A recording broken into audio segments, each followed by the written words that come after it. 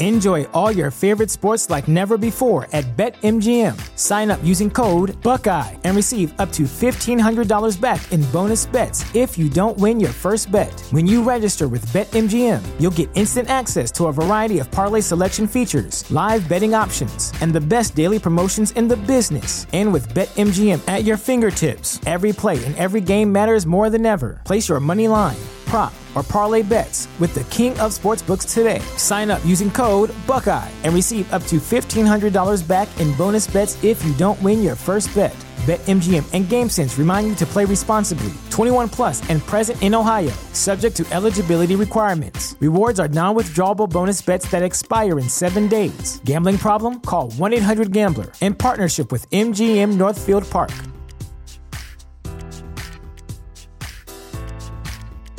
The roar of the crowd gives you goosebumps, cashing a slip makes you grin, and above all, you love making your bookie cry? Then you're in the right place. The #1 spot for premier betting advice and wild opinions, shared with a fan base like no other. Welcome home. This is the Punch List MMA Podcast. Here are your hosts, Dale Lippin and Trey Van Buskirk.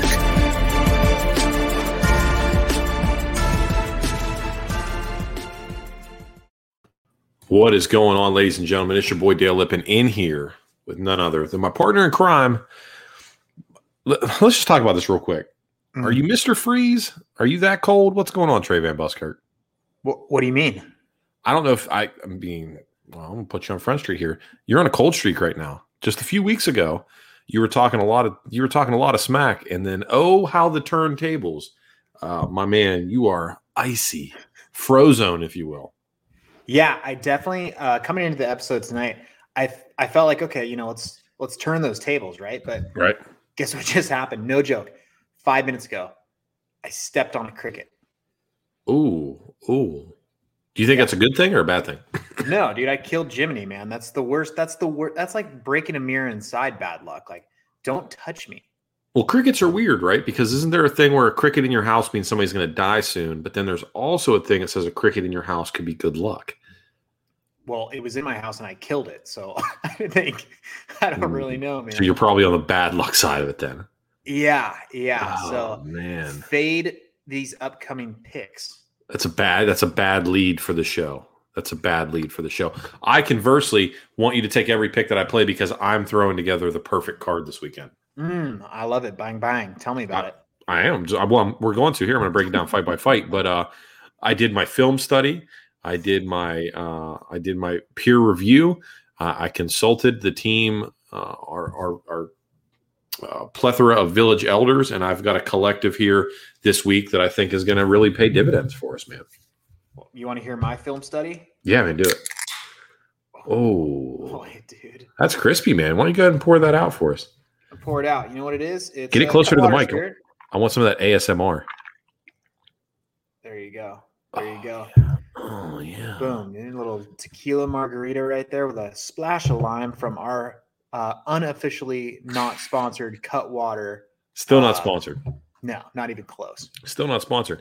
Here's the other thing, right? Here's what's great about this is that not only are we not sponsored by them, we continue to give them shout outs. So I appreciate that. Let's just keep doing that. We're just going to keep. Is there anybody else you want to just? What kind of shoes do you wear? If I could get if we get the power company to sponsor us, so I don't have to pay an electric bill, that'd be cool too. Whatever you want to do, man. Hey, I'm all about it. If you have a small business out there, light up our DMs. We'll call it out. I don't give a shit. I need to pay it for it. I killed a grasshopper, or a cricket, whatever. Same difference. Yeah, I need to get some luck. We should do like a featured fan business. I love it. That's nice. Like if you listen to the show and you have a small business, we'll do a free ad read for you each episode. Just send us a DM. Yeah, but we get to improvise. We're not going to read anything, right? Oh, no, it'll be completely made up. And you are subject to whatever it is that comes off of this noodle or your noodle, which we know can be a little touch and go at times. Well, funny thing about my noodle is that's my dick. Really? Most people refer to this as the noodle, buddy. Oh, okay. Well, to each their own. Oh, man, I'm worried about you here. All right, let's reel this in. Before we get too far into the show, producer Jake says, shout out Yingling, which is now available in Texas. So am I to believe, producer Jake, that up until recently, Yuengling was not available in Texas? He says no. Producer Jake says no, you could not get a Yuengling in Texas, which is criminal because Yuengling is one of my favorite beers.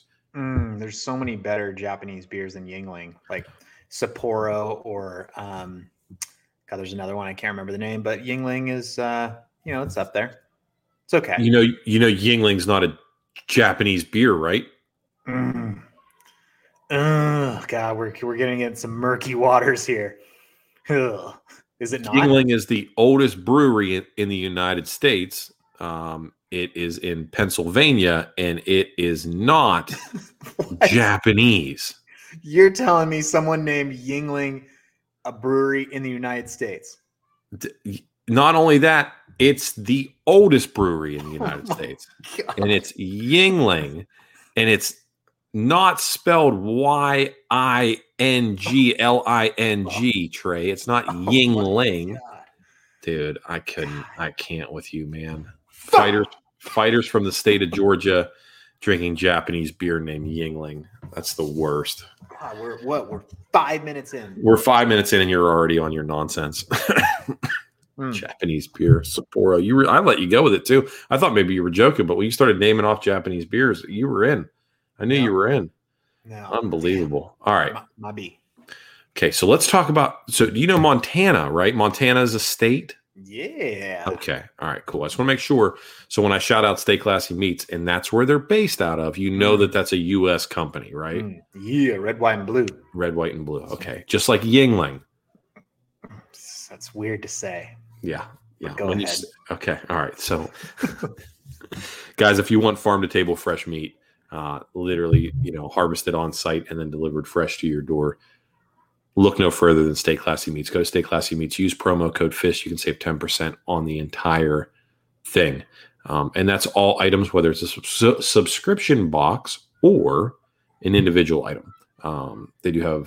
They added the big marrow bones for the dogs. So I'm going to grab some of those in my next box. But anyway, our code saves 10% on the entire thing.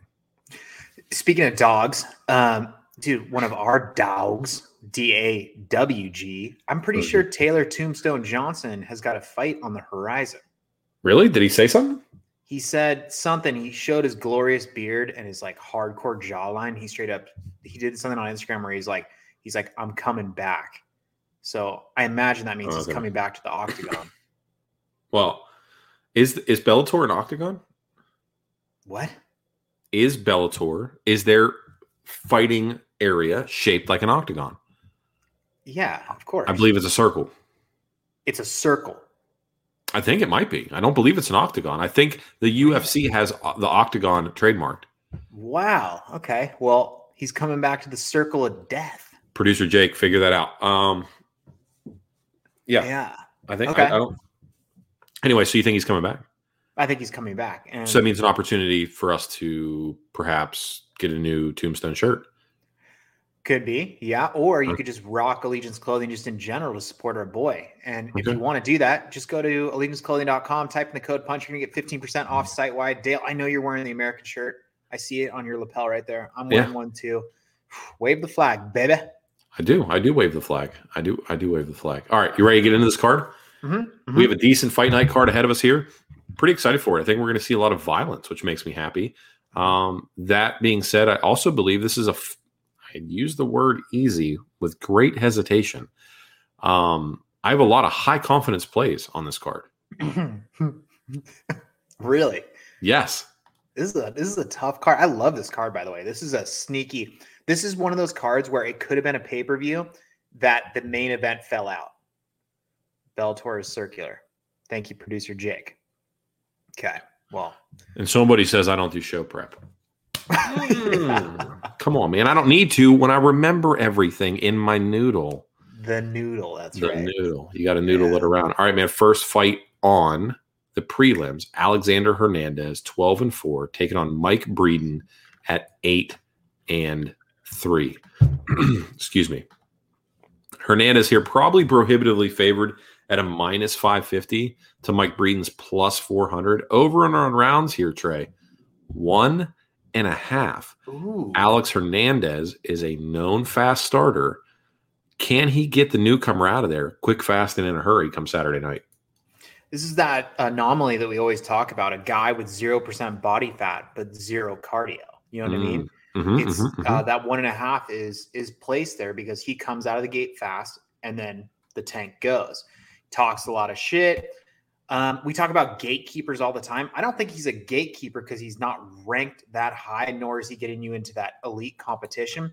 But he's kind of like the Uber driver to get you to the gate. You got to get in the car. You got to get to the gate somehow. And Alex Hernandez is that person. He's a guy that can come in and take out, prospects, if you want to call them prospects. But when it comes to elite competition, he's not there. Mike, this guy came from Dana White Contender Series, didn't get a contract. He's a last-minute, short-notice fight against Alex Hernandez, hence the minus 550, plus, strength of schedule. So I'm kind of leaning the over 1.5 here because I'm not seeing Hernandez to do anything with, with striking. I think he'll wrestle death this a little bit. I'm going to go over 1.5. The minus 550, you're not getting anything. Interesting. So you got Breeden, who comes out of Glory MMA, obviously, so he'll have Krause or some, Krause disciple in his corner. So you have good coaching going up against Hernandez, who I believe has made the move full time to Factory X. So he's in Colorado doing his thing now. What's weird is that I understand the logic of saying that Hernandez is probably gatekeeper-ish, right? But if you look at what they did to him, like when he came in and had the super fast win over Beneil, then had the grinder victory over Olivier Aubin-Mercier, humbled against Donald Cerrone, but then he beat Francisco Trinaldo, which was a great win for him against a very seasoned opponent, right? And looked very good. Losses to our boy Dober, beat Grutzmacher, and then lost to Thiago Moises. I don't necessarily know that he's a gatekeeper yet because he hasn't entrenched himself in the topography of the lightweight division. He doesn't really have a home yet. I would have to put him somewhere. If we could extend the rankings to say the 30s and 40s, I'd put him in the mid 20s somewhere. He's somewhere out there. Right. I'm not quite sure where he is. But if I'm being honest with the landscape that I see when it comes to lightweights, he's not close enough to the 15 yet or in the 15 to be a gatekeeper. But he's circling. He's circling. He's right there.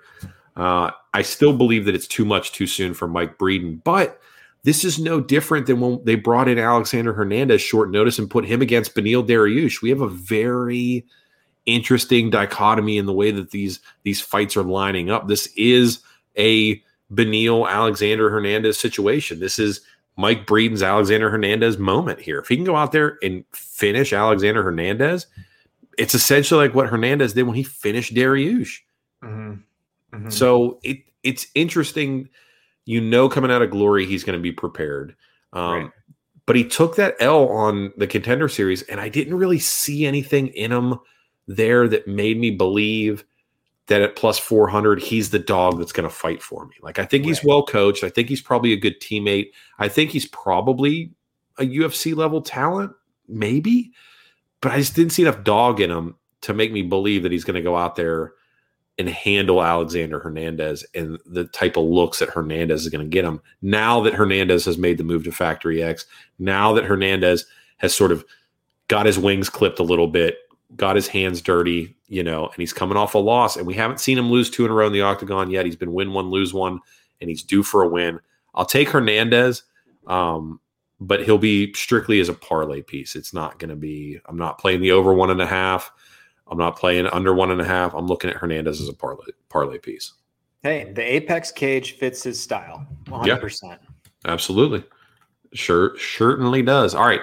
A fight that you and I have gone back and forth on before, and we're going to probably go back and forth on it again. Macy Chiasson at 8-1, taking on Aspen Ladd at 9-1. What's it going to take you? What's it going to take you to get over to Aspen Ladd team? I'm not having her fight somebody that's not Macy Chiasson. I think I've almost exclusively taken Aspen Ladd. Macy's at a plus 215, Aspen at a minus 255. It's too rich for my blood for how competitive this fight's going to be. I need a dog that'll fight for my money. I think Macy is it. She's long. She's rangy. She's making the necessary adjustments as far as her cardio goes. And if she can get in a dominant position, if she can get in a dominant position, she has shown a penchant for having a finishing capability. And I'm going to take her, man. She'll try to finish a fight. Macy's dominant position is standing and utilizing her 6-inch reach advantage. It's nowhere on the ground. She's not going to be holding half guard ground and pound. No.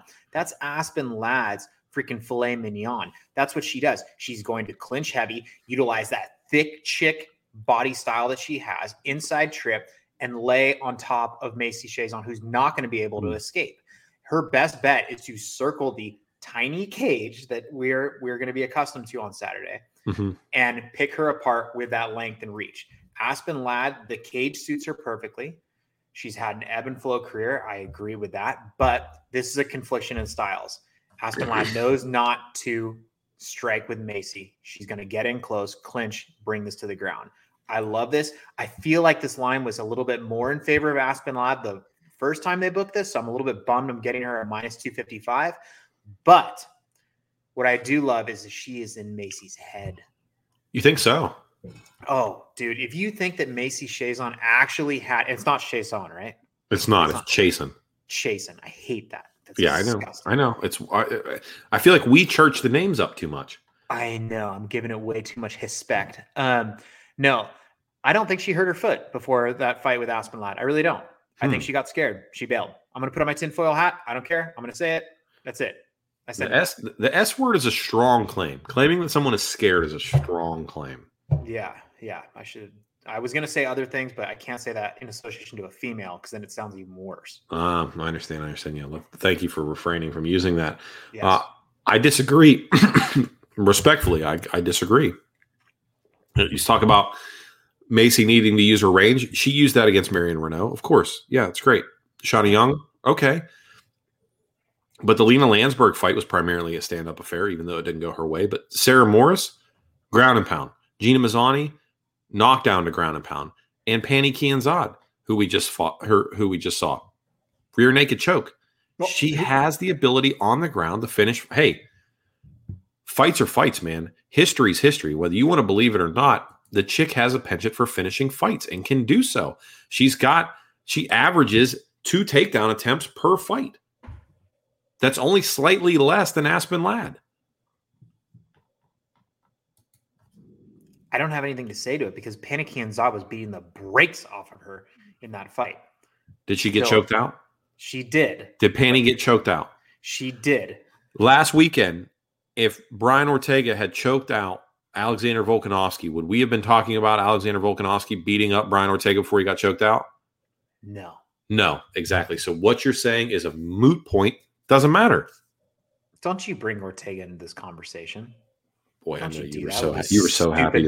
His stupid fucking mask that he wears. What does he think? He's Deontay Wilder? Give me a break. You were so happy to see him lose. He was a joke from the moment he walked out. You were so happy to see him lose, weren't you? It was so great, and I heard he has a fractured orbital. I wish he had more. Well, I think you only have 2 orbitals, so. Well, so 50% of what he has is gone. So that's good. It's a good percentage. I'm not a learned doctor. I'm not a learned doctor. I'm not a medical professional. All right, Misha Cirkunov at 15-6, taking on Krzysztof Jotko. Krzysztof Jotko at 22-5. Misha Cirkunov 15-6. Middleweight matchup here, Trey. Do not get it twisted. Misha is somehow in that big, thick body of his going to make it down to 185 pounds or die trying, damn it. And he's going to try to get a win against the seasoned Krzysztof Jotko. Jotko to minus 148. Cirkunov plus 128. Over under rounds is at 1.5. Who do you have for this fight? Dude, I think this is the fight on the entire card where I can't really make a decision until I see weigh-ins. I need to see what Misha looks like. Is he going to look super drawn out? Sometimes for someone like Misha, who's a good grappler, has good submissions, that's a great thing. Maybe dropping the weight, your cardio take can go up. But if it cannot, then you know what it does. It draws you out. And you've got a glass chin, which I'm a little bit worried of. Jotko, I don't think he has knockout power. To me, he's a very meat and potatoes type fighter. He's very cruise control. He's a lot of like stalling in his fights, kind of like, up against the cage, really trying to test the time of what is, 15 or 25, no, 15 minutes. He's never in a title shot. But Cirkunov, I think if he looks good at weigh-ins, he looks not so drawn out, not so dehydrated. I'm going to go with Cirkunov. I'm always going to go with the grappler and submission artist, and you can get it plus 128. Why not? I understand. I understand the logic, but I'm going to go Krzysztof Jotko here. I'm going to go with the workman-like performance. I'm going to go with the blue-collar guy. And the reason why I'm going to do that is because the chin of Cirkunov has been suspect as of late. And that's my concern, right? So you alluded to it. His chin's been spotty. He got knocked out by Ryan Spann, which there's nothing wrong. I mean, these guys are massive guys, weighing in at 205, probably fighting it closer to 230, 240 pounds, right? But you look at his last, say, 6 fights, right? You got a loss to Volkan Oezdemir, got knocked out. Lost to Glover Teixeira, got knocked out. Beat Pat Cummings, got lost to Johnny Walker, knockout. Beat Jimmy Crute, but then lost to Ryan Spann. 4 out of his last 6 fights have come via knockout. He is he's getting knocked out. And the flip side of that is he's only winning fights by submission. That's it. That's the only way he's really winning fights. So if he cannot submit a guy like Jotko, who has a wealth of experience, what is his plan B? What does it turn into? If you look at a guy like Jotko, since he came into the UFC, right? He came in, he rattled off a bunch of victories, but then he lost quite a few, right? And looked like maybe he was fighting for his job. And then he's since battled back and then got beat by Sean Strickland. Sean Strickland now, as we know, is on the fast track to a title shot with a win over Luke Rockhold, if he can get it. So he's only losing to elite level competition.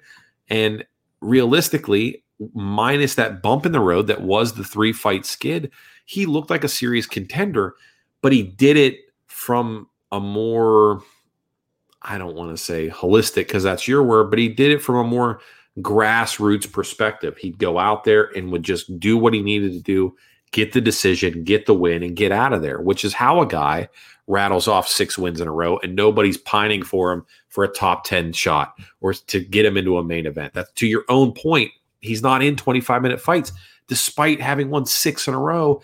And at the time, what was a relatively thin middleweight division.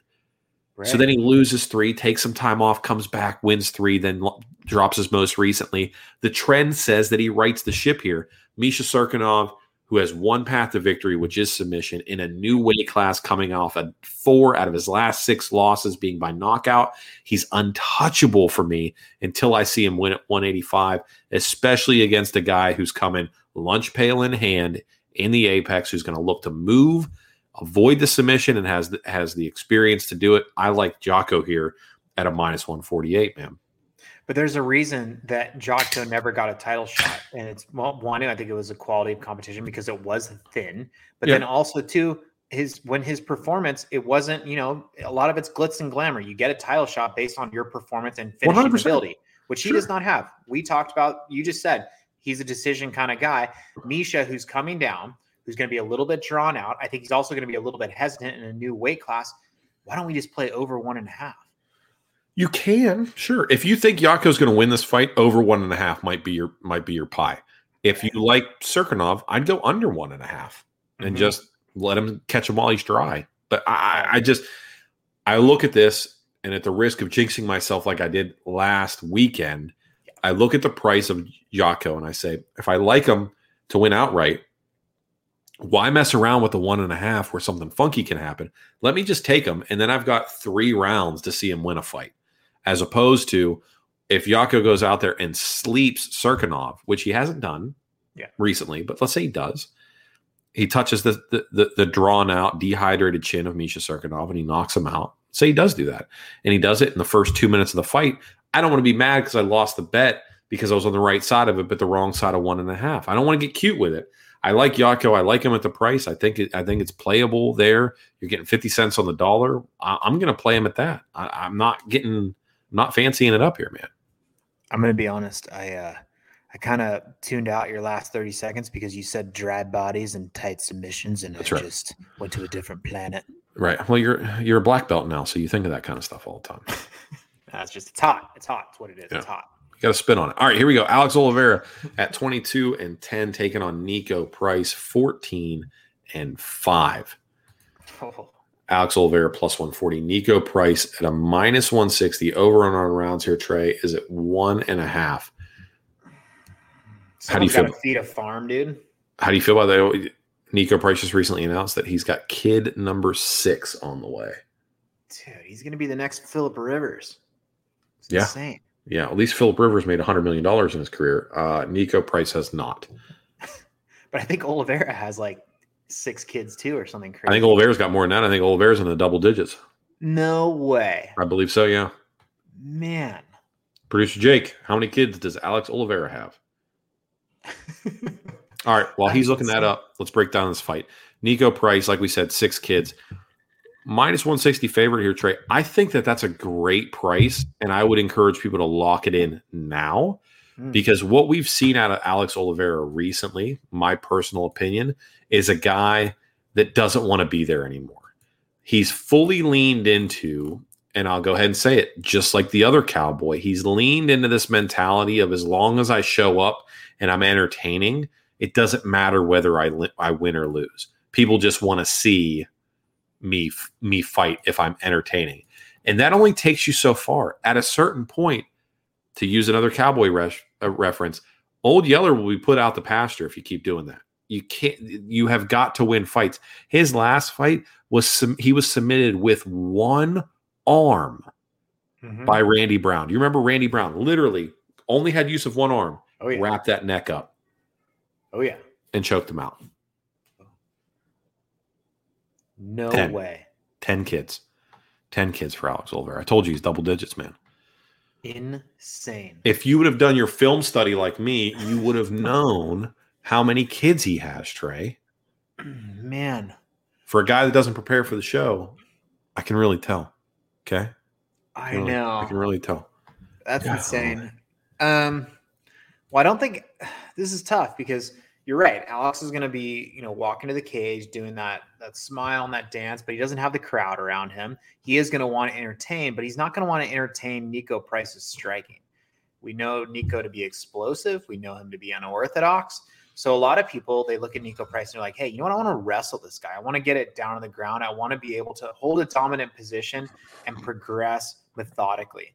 But with Nico Price, he's not the worst wrestler. He doesn't have the worst takedown defense. So it's a tough path to go. And I don't see Alex Oliveira going for it. And if he does, while Alex Oliveira has much better jiu-jitsu, Nico Price is able to explode and twist out of things in the reverse position, holding inside the guard, hammer fist down. I mean, this guy can fight from his back, standing, wherever it may be. So I think someone like Nico Price, you can't go against him, especially at the price of minus 160. Let's see what the chat says. We know that this fight won't be canceled. Neither of these guys knows how to pull out. Oh, shit. Yep. Slow clap that. Yep. Wow. That was lyrical. I like that. I'm a big fan. I'm a big fan. Man. I think it's Nico Price, right? For a couple different reasons. I don't overthink this one. One, MMA math checks out.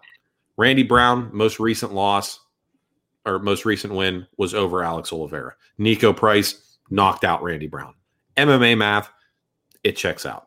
Nico Price, quality of competition, much higher than Alex Oliveira. His losses, Michel Pereira, Vicente Luque, Jeff Neal, Abdul Razak Al Hassan. Those are his losses in the UFC. It's not the same as Alex Oliveira. Alex Oliveira has losses to, like I said, Randy Brown, Shavkat Rakhmonov, who is a contender. I don't want to take anything away from that. But Nicholas Dalby, Mike Perry, Gunnar Nelson, Yancy Medeiros, and the other cowboy himself. It's not the same. It's not the same. It's not. They're all quality fighters in their own right. Most of those guys are still on the roster. I'm not discounting their careers or what they're capable of. But Nico Price has fought the better quality of competition and done better against them. And I believe that Nico Price still wants to fight. Like Nico Price still conducts himself and shows up for media and weigh-ins and fight night ready to do work. Like, and wants to make something of himself because he's fighting for something bigger than himself. Whereas the attitude, the demeanor, the in-cage performance, the general malaise that's all over Alex Oliveira as of recently is a guy that is just showing up feeling like if he can get in a blood and guts war, he'll continue to get paid.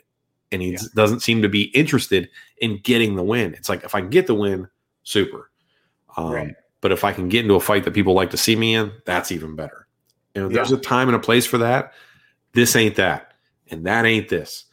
Nico Price is going to win this fight. Don't overthink this. Minus 160.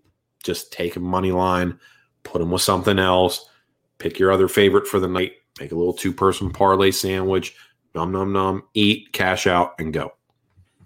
I just don't want him to get all buddy with Alex like he did with Cowboy. That's a great point. Yeah. What Nico Price cannot do is go out there and ascribe to this idea of let's hug it out, let's be bros, let's chummy, let's Mario and Luigi combine, and he can't do that. He's got to stay killer instinct. That's a great point.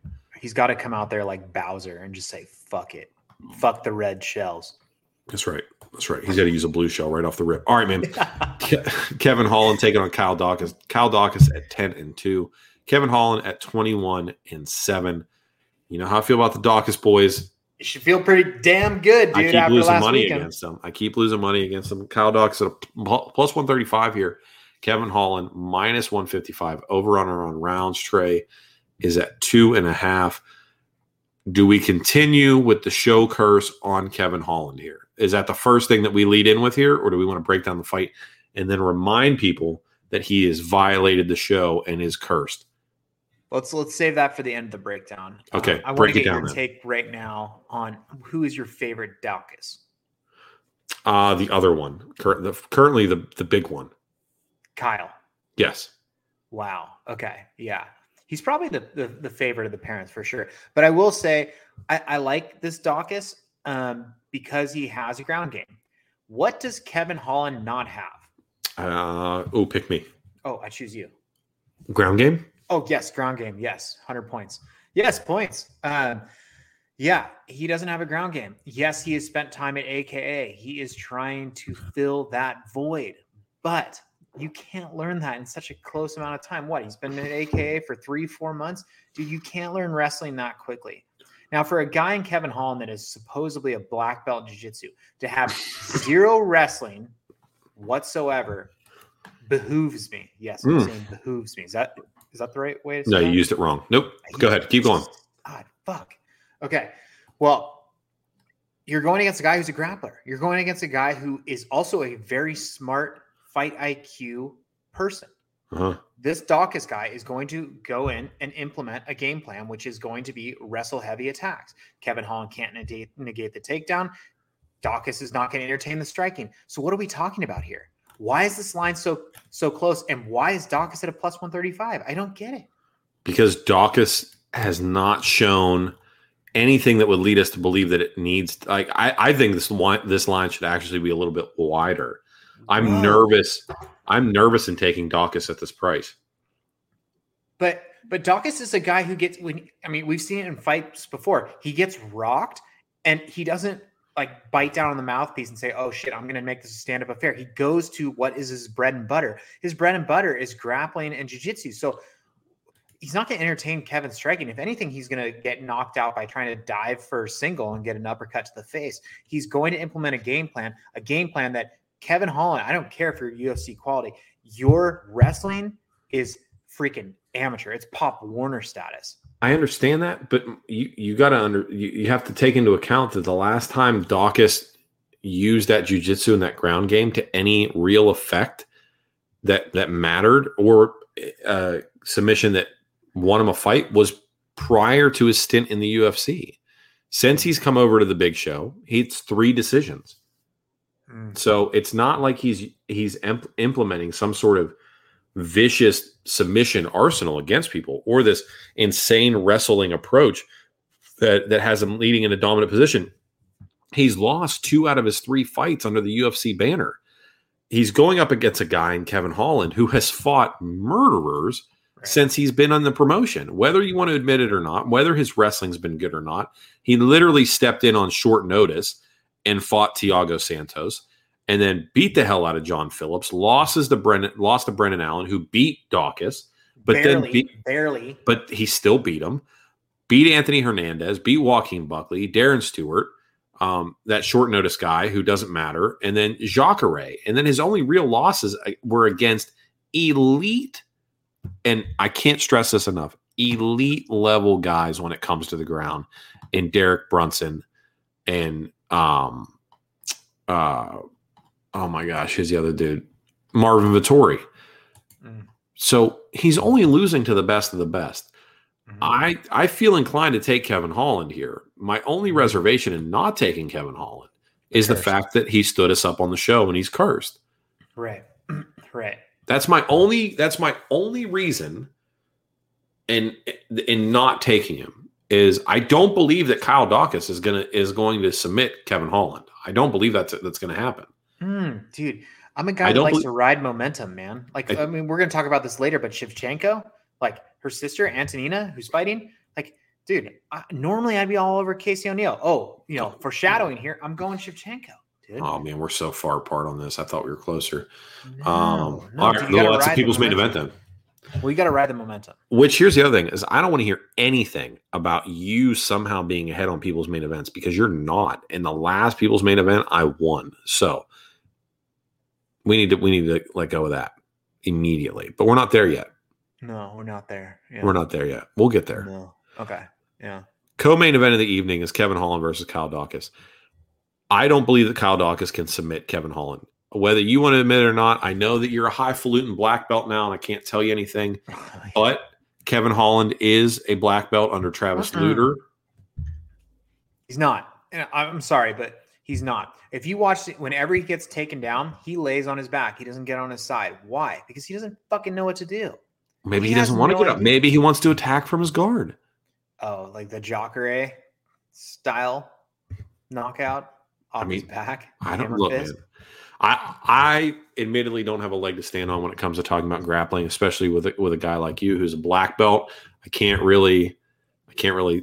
correct you on these things. You can correct me. I'm a white belt every day I go into that gym, dude. I'm just saying that I don't believe Kyle Dawkins is going to submit Kevin Holland. And if he's going to win this fight, he's going to have to do it through position and position only, which perhaps he can do. If you like him at plus money, I would suggest you take him. I don't know what to do here because Kevin Holland makes me nervous. I'll probably play under 2.5. Yes, that's the play right there. Under 2.5. I love that play.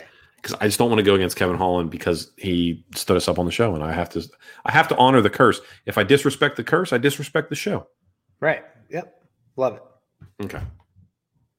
Although Hannah Goldie broke the curse. Well, it was like a double curse. Yeah, I think that's what negated it. Yeah. Yeah, it was a double curse. So Kevin Holland's still cursed, but I don't love him against Kyle Dawkins, or I don't love Kyle Dawkins against him here. Seems like a layup. You know what's funny? Jared in the chat just said, made it for the live, just done watching Dana White Contender Series. Anytime someone writes DWCS, I think you think Dancing with the Stars. Yes. So do I. Every time. Yeah.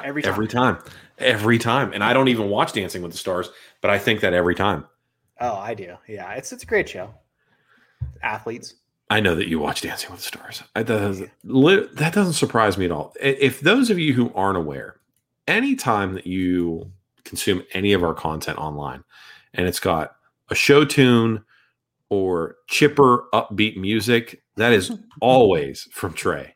If it has neon, if it has if it's fancy, if it's fancy, if it looks like it enjoys it's just that's from Trey. That's from Trey. It's not from me. I plead the fifth. Yeah.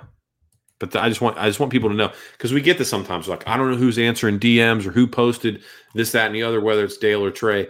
If it is like black and white and angry or mute, that's me. Anything with bright colors and music with a little flair and a little panache attached to it, that's TVB. Pizzazz, dude. Yeah. And Chat says Trey may watch The Bachelor too. Just a guess. He 100% watches The Bachelor. He's actually said it on shows before that when The Bachelor is going, that you have neighborhood Bachelor watch parties. I love love, dude. I love love. I love love too. You know what? That's a fair assessment. I love love too. Like weddings. I love weddings. Yeah. Oh, speaking of which, Your boy's officiating one on Friday. I wanted to ask you about this because since I've known you, keep in mind I've never met you in person, but since I've known you, you've officiated like 3 different weddings. So I know you went and got your ordination through Universal Life Church, right? Yes, shout out. Another sponsor. Yeah, shout out Universal Life Church. You got your certificate online. As somebody, here, we'll peel back the onion real quick. As a person who went to seminary school for a semester way back when, I find your Universal Life Church declaration quite upsetting. Now, I don't like it. Who's picking you to officiate their wedding, and what do you, and I mean this with love in my heart, what do you say to officiate a wedding? Like, what's your appeal? Why does somebody go, I want Trey Van Buskirk to officiate my wedding? How does this happen? Well, first off, I paid up and I got the platinum holy shit package, which comes with a clergy badge, some holy water that comes in a container. The whole front row, everyone's getting blessed. Full on Shamu splash session. You get blessed. I love it. Everyone's getting blessed. No, what I do is I take my time, dude. I write about them as a couple. I write about, one day they could live a life like me, work in the garage and kill grasshoppers and, lead a happy life, dude. And love is love. It's very easy. So are you these people then? No, dude. So you're married? I do. No. Okay, I was gonna say. Bullshit. All right. Yeah. No, I know them all. They're actually like all like best friends. Where it'd be like now that they know I bought the package, the holy shit package, they're like, oh god, dude, if we don't hire Trey, like, well, we can't invite him to the wedding. How fucking awkward. Right. Yeah. I believe I bought one of those ordination things through the Universal Life Church back when I was like 14, when the internet first came out. I'll take a photo and I'll post it on our story of my clergy badge. You'll see it's pretty legit. Awesome. So do you charge people for this? No. But I do have one clause in my quote unquote contract. And that is, when you finish a wedding and everyone sprints to the open bar and there's like a 50-minute line before you get your first beer. Yeah. My clause is I get a cut. I get to be the first person to get the first beer at the open bar. That's it. Now, is it like a Disney ride all day pass where you get to jump line every time, or is it just the one jump? Nope. I am introduced to the bartender ahead of time. Oh, I like this. So he's familiar with my face and I skip the line. I like this a lot. That's a good. So, and then you basically drink your way into payment. Yes. Yeah. The bar tab is, it's more, I watch them suffer when they pay that, but it is. You do me a favor?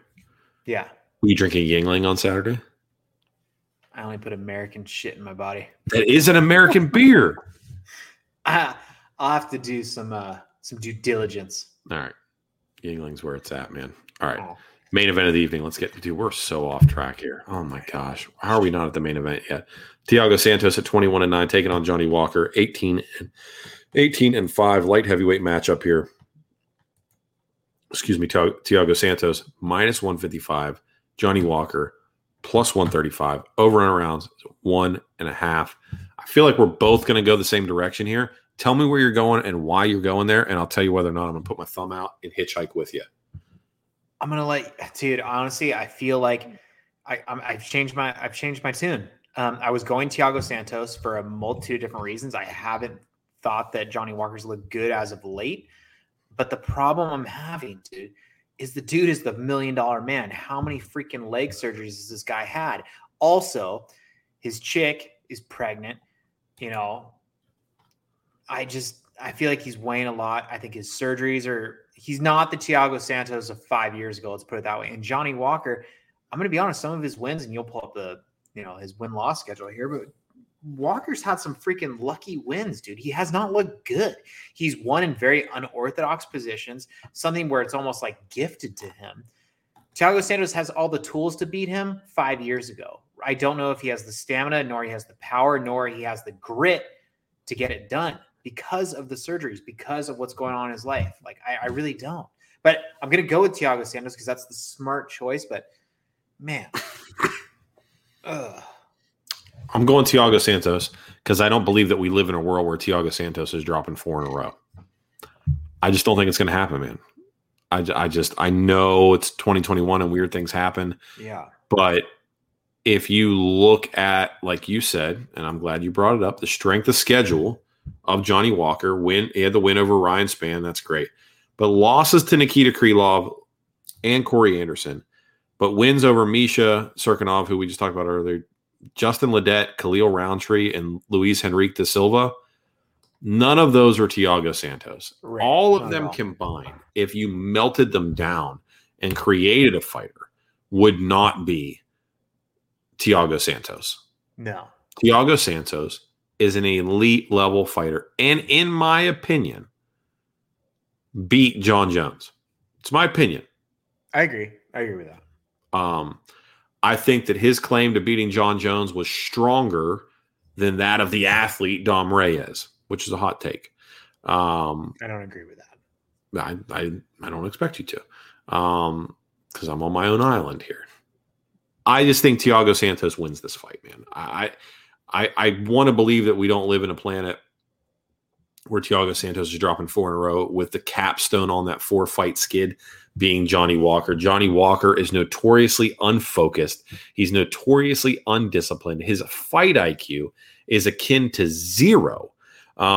He does not make smart decisions inside or outside of the cage. And I'm going to be honest with you. And this is no offense to him. Well, I'm sure you'd get offended if you heard me say it. He's also 6'6" and 205 pounds. I don't think he's incredibly intelligent outside of the cage either. I just don't necessarily know what he's bringing to the table outside of being incredibly violent that's going to get him this win. And even then, when you're being met with a person who is equally violent and is more experienced in that violence, I will take the experience every single time. I'm going to take Thiago Santos. You will see him in a parlay. And if I need, I will hedge with Johnny Walker. But how does he get it done, though? Because Walker, he knocks him out. Too. I know. He sleeps him. What he should do is he should shoot and wrestle, because Johnny Walker struggles against elite wrestlers. No, he's not going to shoot and wrestle, one, because he doesn't have the explosion with the knees. And then 2, you have to worry about the elbows. You have to worry about the hammer fists. You have to worry about the unorthodox nature of Johnny Walker. He is 6'6". People forget Johnny Walker is actually incredibly tall for the division. He's somewhere between 6'6" and 6'7". Thiago Santos once fought at 185. He's only 6'1", 6'2". He's going to be giving up a ton of reach. He can't put himself in those positions, right? So Thiago Santos has to go in there, establish himself early, show that Johnny Walker presents no threat to him, hurt him, and then get him out of there. Johnny Walker, again, like I said, and I can't emphasize this enough, this is the problem that I have with him. He's undisciplined, and he does not I don't see any grit in him. I don't see any dog in him. I don't see any fight. It's a quick knockout. It's flash. It's pomp and circumstance, or it's nothing at all. Thiago Santos, meat, potatoes, lunchbox, win, blue collar, get it done. Baby on the way. Knock out Johnny Walker and go celebrate that new baby coming, man. I don't want to be a dick, but I'm going to say I'm going to be a dick. There's 3 people, or just 2 now, one of them left, that have the dumbest smiles in the UFC. Fabricio Verdum. Yes, outside of the UFC. That was the first one. Yep. Johnny Walker. Yep.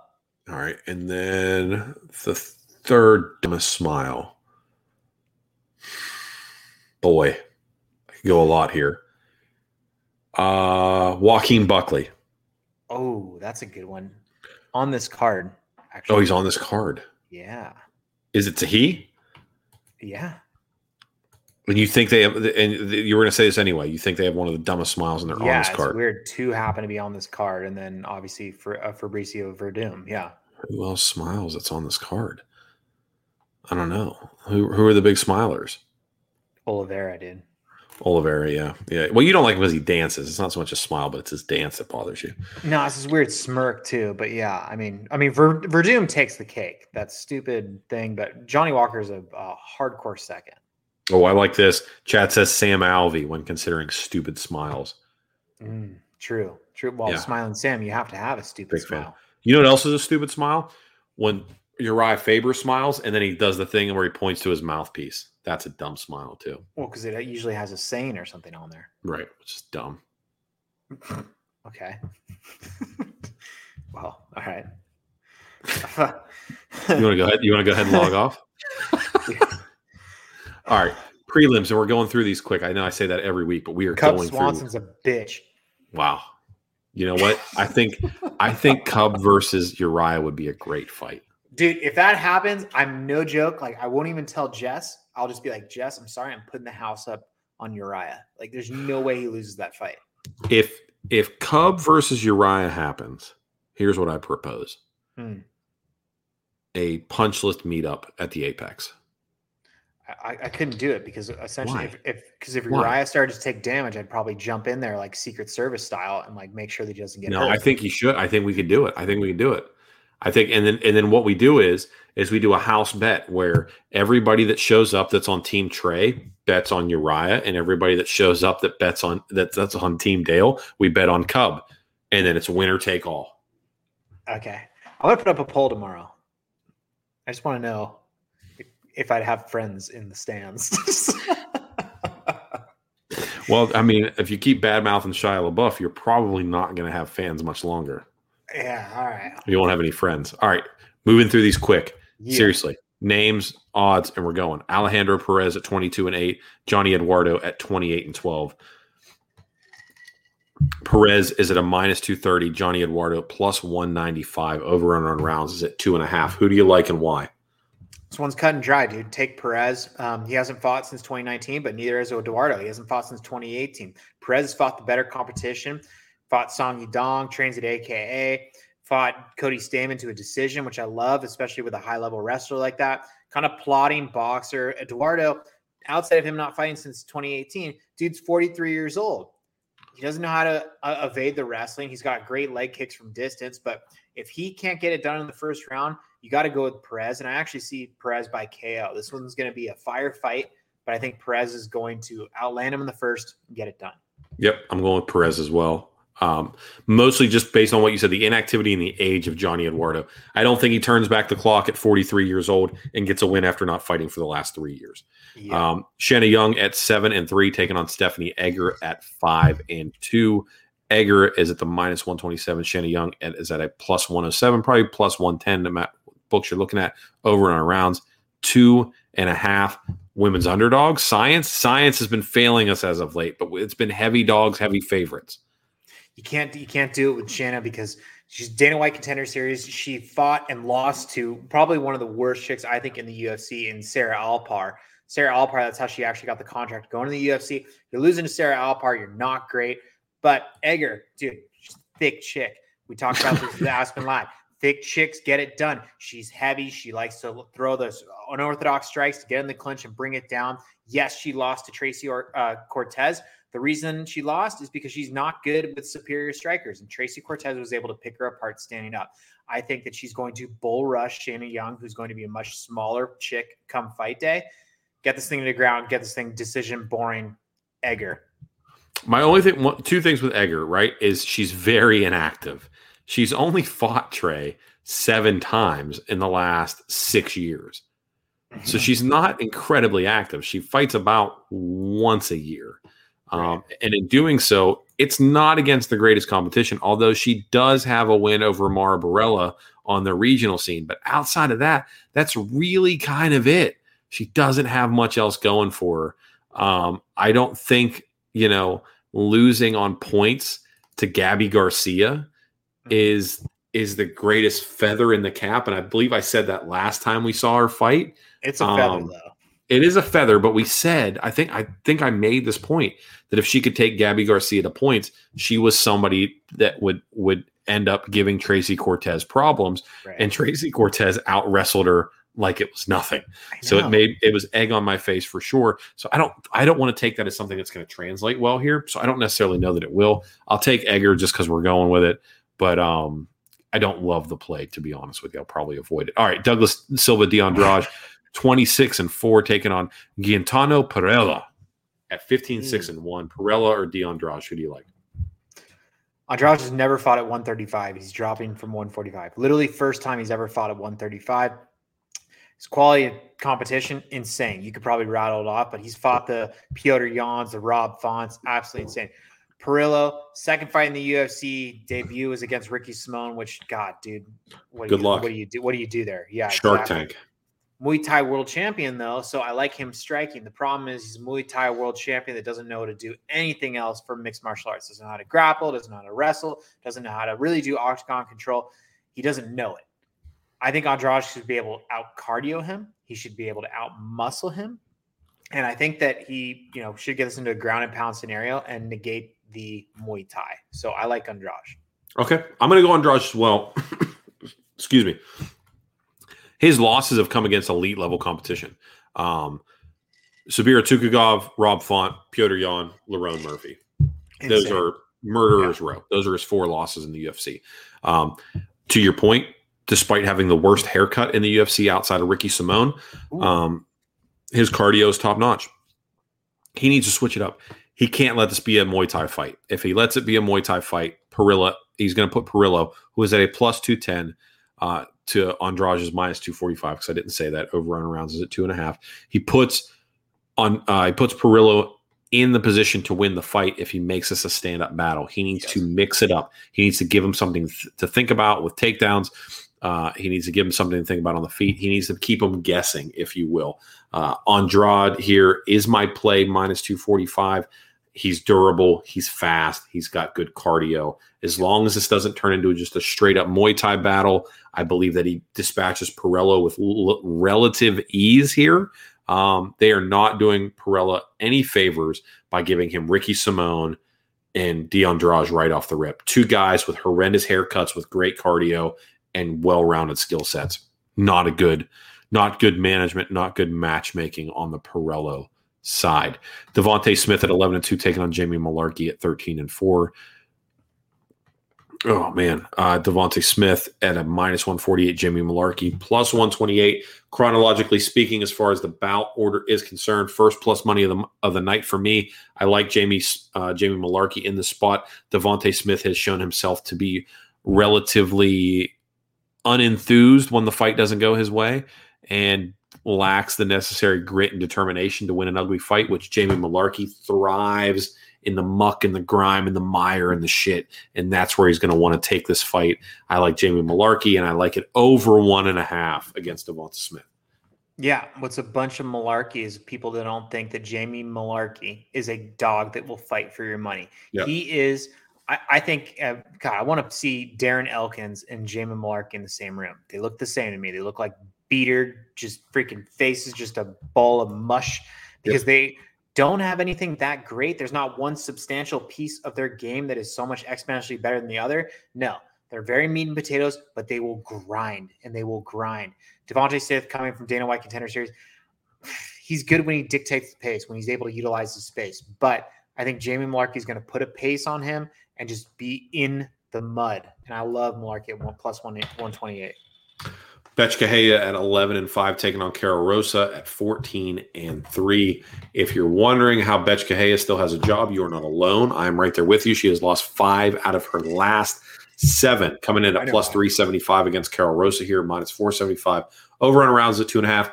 Don't overthink this. Carol Rosa, there will not be any underdog women's science money here. Betch Cahill is done. She's out. She's been talking about retirement for a while. The only reason why I think why she hasn't done it is because she doesn't have the money to do so. Like we've said with Caitlin Chookagian, you cannot wager on a woman that has 1 foot in the cage and 1 foot in the kitchen. You can't do it. If she wants to be a mom, if she wants to be a wife, if she wants to be retired, that's fine. Do that. All the power to you. I wish more women would, but you can't play fighting. Carol Rosa wants to be world champion. Betch Cahill wants to get a paycheck. Don't overthink this. Take Carol Rosa if you're going to play this. Look at it a parlay piece if you want to. I'm not touching this fight. I don't care about it. Don't overthink it, though. Yeah, the only reason she's still in the UFC is because she keeps telling the UFC that it's her retirement fight. And then, please, God, I need to stay in the UFC. This is it. This is it. This is it. This is apparently it. This is her retirement fight. Yeah. Carol Rosa is a wrestler. Betch Cahill has actually got a good takedown defense. Where she struggles is elite level strikers, or actually not even just competent strikers. She does not do well with. But being that we're in the apex, I'm going with Carol Rosa just because I think that it's going to be tough, regardless of you having a good takedown defense, to stop that momentum and get that ground and pound going. I think she'll be better in the trips. She'll be better in the ground and pound. Sorry, Beth Correa, but a plus 375, as much as we love women's science, absolutely not on her. She's hard to take down. She's got an absolute wagon on her. You can't get your arms around her. Antonina Shevchenko at 9-3, taking on Casey O'Neill at 7-0. The undefeated Aussie / Scottish fighter in King Casey O'Neill here. She's on a minus 205, taking on Antonina Shevchenko at a plus 175. Over and rounds at 2.5. This will be the people's main event because you and I vastly differ on this. I'm on Casey O'Neill until I see her lose, Trey, and it ain't going to be here. She presents all the problems that Roxanne Modafferi displayed when she beat Shevchenko, but she does so with increased violence, increased athleticism, and increased ferocity. Better cardio, better physical strength, better ground and pound, better wrestling, better weight management. She's better everywhere than Antonina Shevchenko. Better everywhere. And I realize saying that as Antonina Shevchenko is a Muay Thai world champion, Casey O'Neill is a better fighter than her. She will beat her on Saturday night by hook, by crook, by submission, by ground and pound. I don't care. If you look at how Casey O'Neill wins fights, it's like a super violent, athletic Roxanne Modafferi who dominated Shevchenko. I take Casey O'Neill. I take her every time. You give me Shevchenko, I send her back.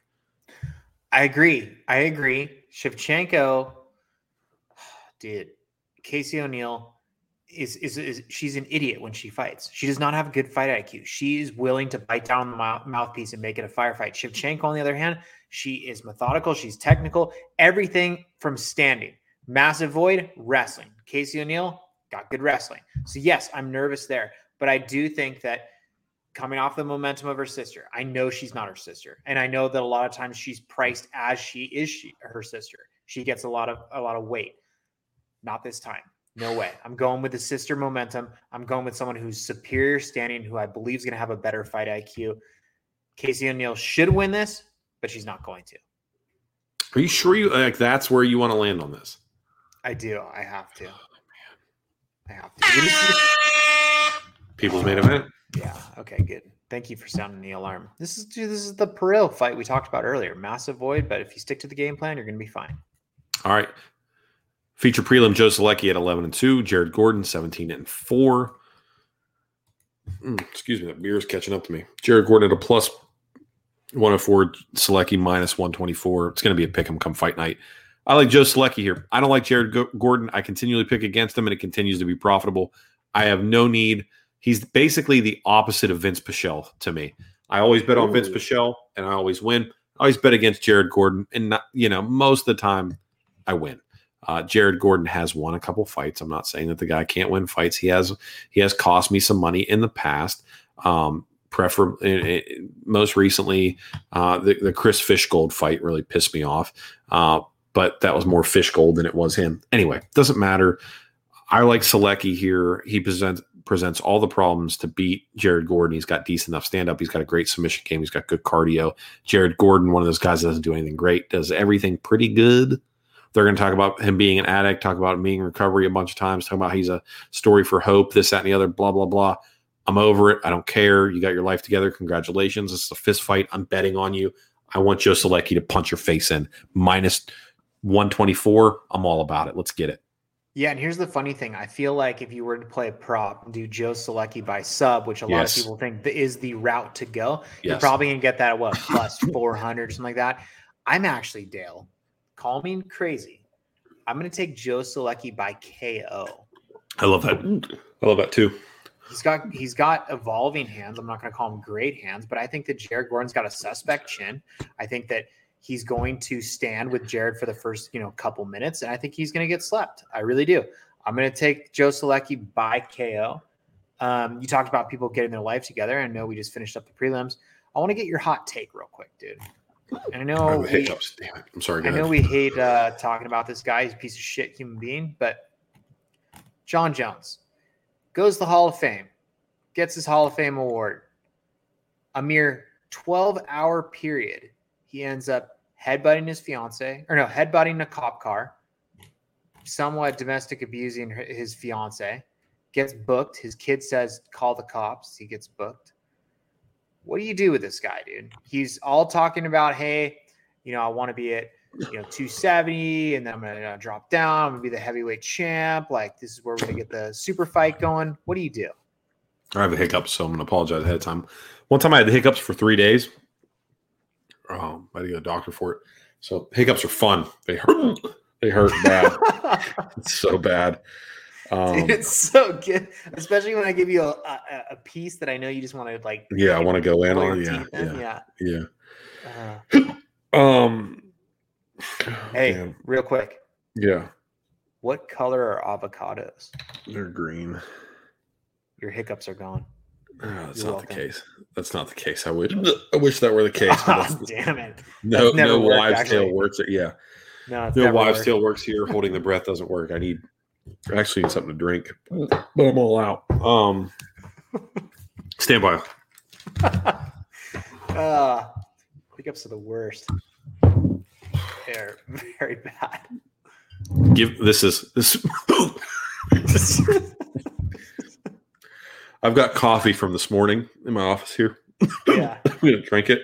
Ugh, grizzly. Give me about 10 seconds of you talking so I can drink this to get rid of these. What is that going to do, though? Can you just do it and then I'll explain it after the fact? Can you please? I'm trying, dude. I just don't know what to talk about other side your hiccups. I'm going to be honest, dude. It's cute. It's cute, dude. You hiccup kind of like a freaking 12-year-old. Especially when your eyes get wide. It's kind of like, oh. It's weird to think of you like this gun-toting South Carolinian, but you get hiccups, dude. That's such a California thing, dude. Hiccups are a California thing? Oh man, that's good. Okay. So if you suffer from chronic violent hiccups like your boy, a great way to get rid of them is to take something to drink, and you take anywhere between like 10 and 20 small sips, but you swallow very hard.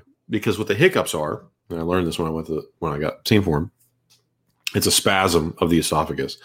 So the drinking and the swallowing helps keep the muscle busy so it can interrupt the pattern of it. So when you have the hiccups, get something to drink, preferably not coffee at 10:30 at night, but we're in a pinch here. We're here now. And take like 10 to 12 hard gulps, and that'll help get rid of them. Anyway, John Jones, to your point, I suffer with this, right? So as you know, and we'll just peel back the curtain a little bit, I worked in law enforcement for many years prior to my job that I have now. So my attitude towards criminals and criminal behavior is slightly less empathetic, than some people's. I also have absolutely zero grace in my heart for domestic violence. I have no grace for it whatsoever. As a person who witnessed domestic violence, I can't think of another way for it. I have no grace for it in my heart whatsoever. And I realize that comes from a skewed perspective, but if you're asking my opinion, I'll give you my opinion on it. I have no grace for that whatsoever. I don't know what happened on Saturday night. I read the reports same way you did, same way most people that listen to our show. I assume if you listen to our show, you consume a fair amount of MMA media. You probably read the reports. She showed up, displayed all the classic symptoms of somebody that is regularly abused and not someone who's just been abused once, and then had multiple signs of injury to her face, but refused to admit to it, which again is a telltale symptom of somebody that's been abused more than once. Mm-hmm. The kids knew the appropriate steps to take, which means that they've been thinking about it before. That's not a revelation they arrived at. It's something that as somebody that witnesses something like that, they try to devise methods to help combat that, which is what we saw displayed. And this is a pattern of behavior for this guy, whether it be violence or not. he has shown himself to be of poor decision-making stock. He just doesn't have it in his capacity to stay out of his own way. I don't think that there's an amount of rehab. I don't think that there's an amount of mental health counseling. I don't think there's an amount of religion out there that's going to fix the flaws that are inherently wired or unwired in a brain similar to Jon Jones. I have met people throughout my life that are incredibly smart, articulate, talented, good looking, whatever the case may be, right? World by the balls, as they say, and they can't get out of their own way. They just can't do it. They just, something doesn't connect there and they just can't do it. My hope, my prayer, if you will, is that Jon Jones's fiance and kids find safety, comfort, and grace elsewhere away from him, and do so before something bad happens. What we don't want is MMA's version of Chris Benoit to happen. And if those of you who are not aware of who Chris Benoit is, you can look that up on your own time. I don't want that. And I'm not saying that Jon Jones has that, but a guy that is as sporadic and substance abuse prone as he is can make irrational decisions in irrational timelines and can do things that ultimately he'll regret later on and then claim X, Y, and Z after. So all that to say, I am disappointed, but I am not surprised. I also don't know Jon Jones from a hole in the ground, but I also, my opinion of him doesn't matter to him or anybody on his team. And it's frankly none of their business. And what he did is none of my business. I just know about it because it's in the space of things that we talk about. But if you ask me, like, if just 100% real talk, if you came up to me and texted me on the side after the show and said, hey, I didn't realize you felt that way. Just to let you know, 2016, I got into it with my wife and I got arrested for, I pushed her against a wall. This would be the last show we ever did. Yeah. It'd be the last show we ever did. I just, if you don't stand by your convictions, they're not convictions, they're hobbies. And I refuse to support anything domestic violence related whatsoever. So all of the other things that Jon Jones did, in my mind, I could kind of rationalize to the stupidity of it. The moment you put hands on a woman, the moment you put hands on the woman who birthed your children, who gave you the greatest gift that can be bestowed upon you, like the greatest gift that exists out there was given to you and brought to you from her, and you committed violence against her. Yeah. I have nothing for that. That's an irrefutable, I can't do anything with that. But that's my pedestal. You asked me, I'm telling you, and that's it. I'll get off. No, I appreciate it. I just hope Dana White does the right thing, cuts him, because he doesn't fucking deserve to be in the UFC. I do think that his kids deserve some cash and deserve to live a healthy life based on what he had been able to provide. But he does not deserve to get a paycheck from an organization that is trying to be a professional organization, a professional sport, and one that has a bunch of respect against it. So fuck that guy. Hope he gets cut.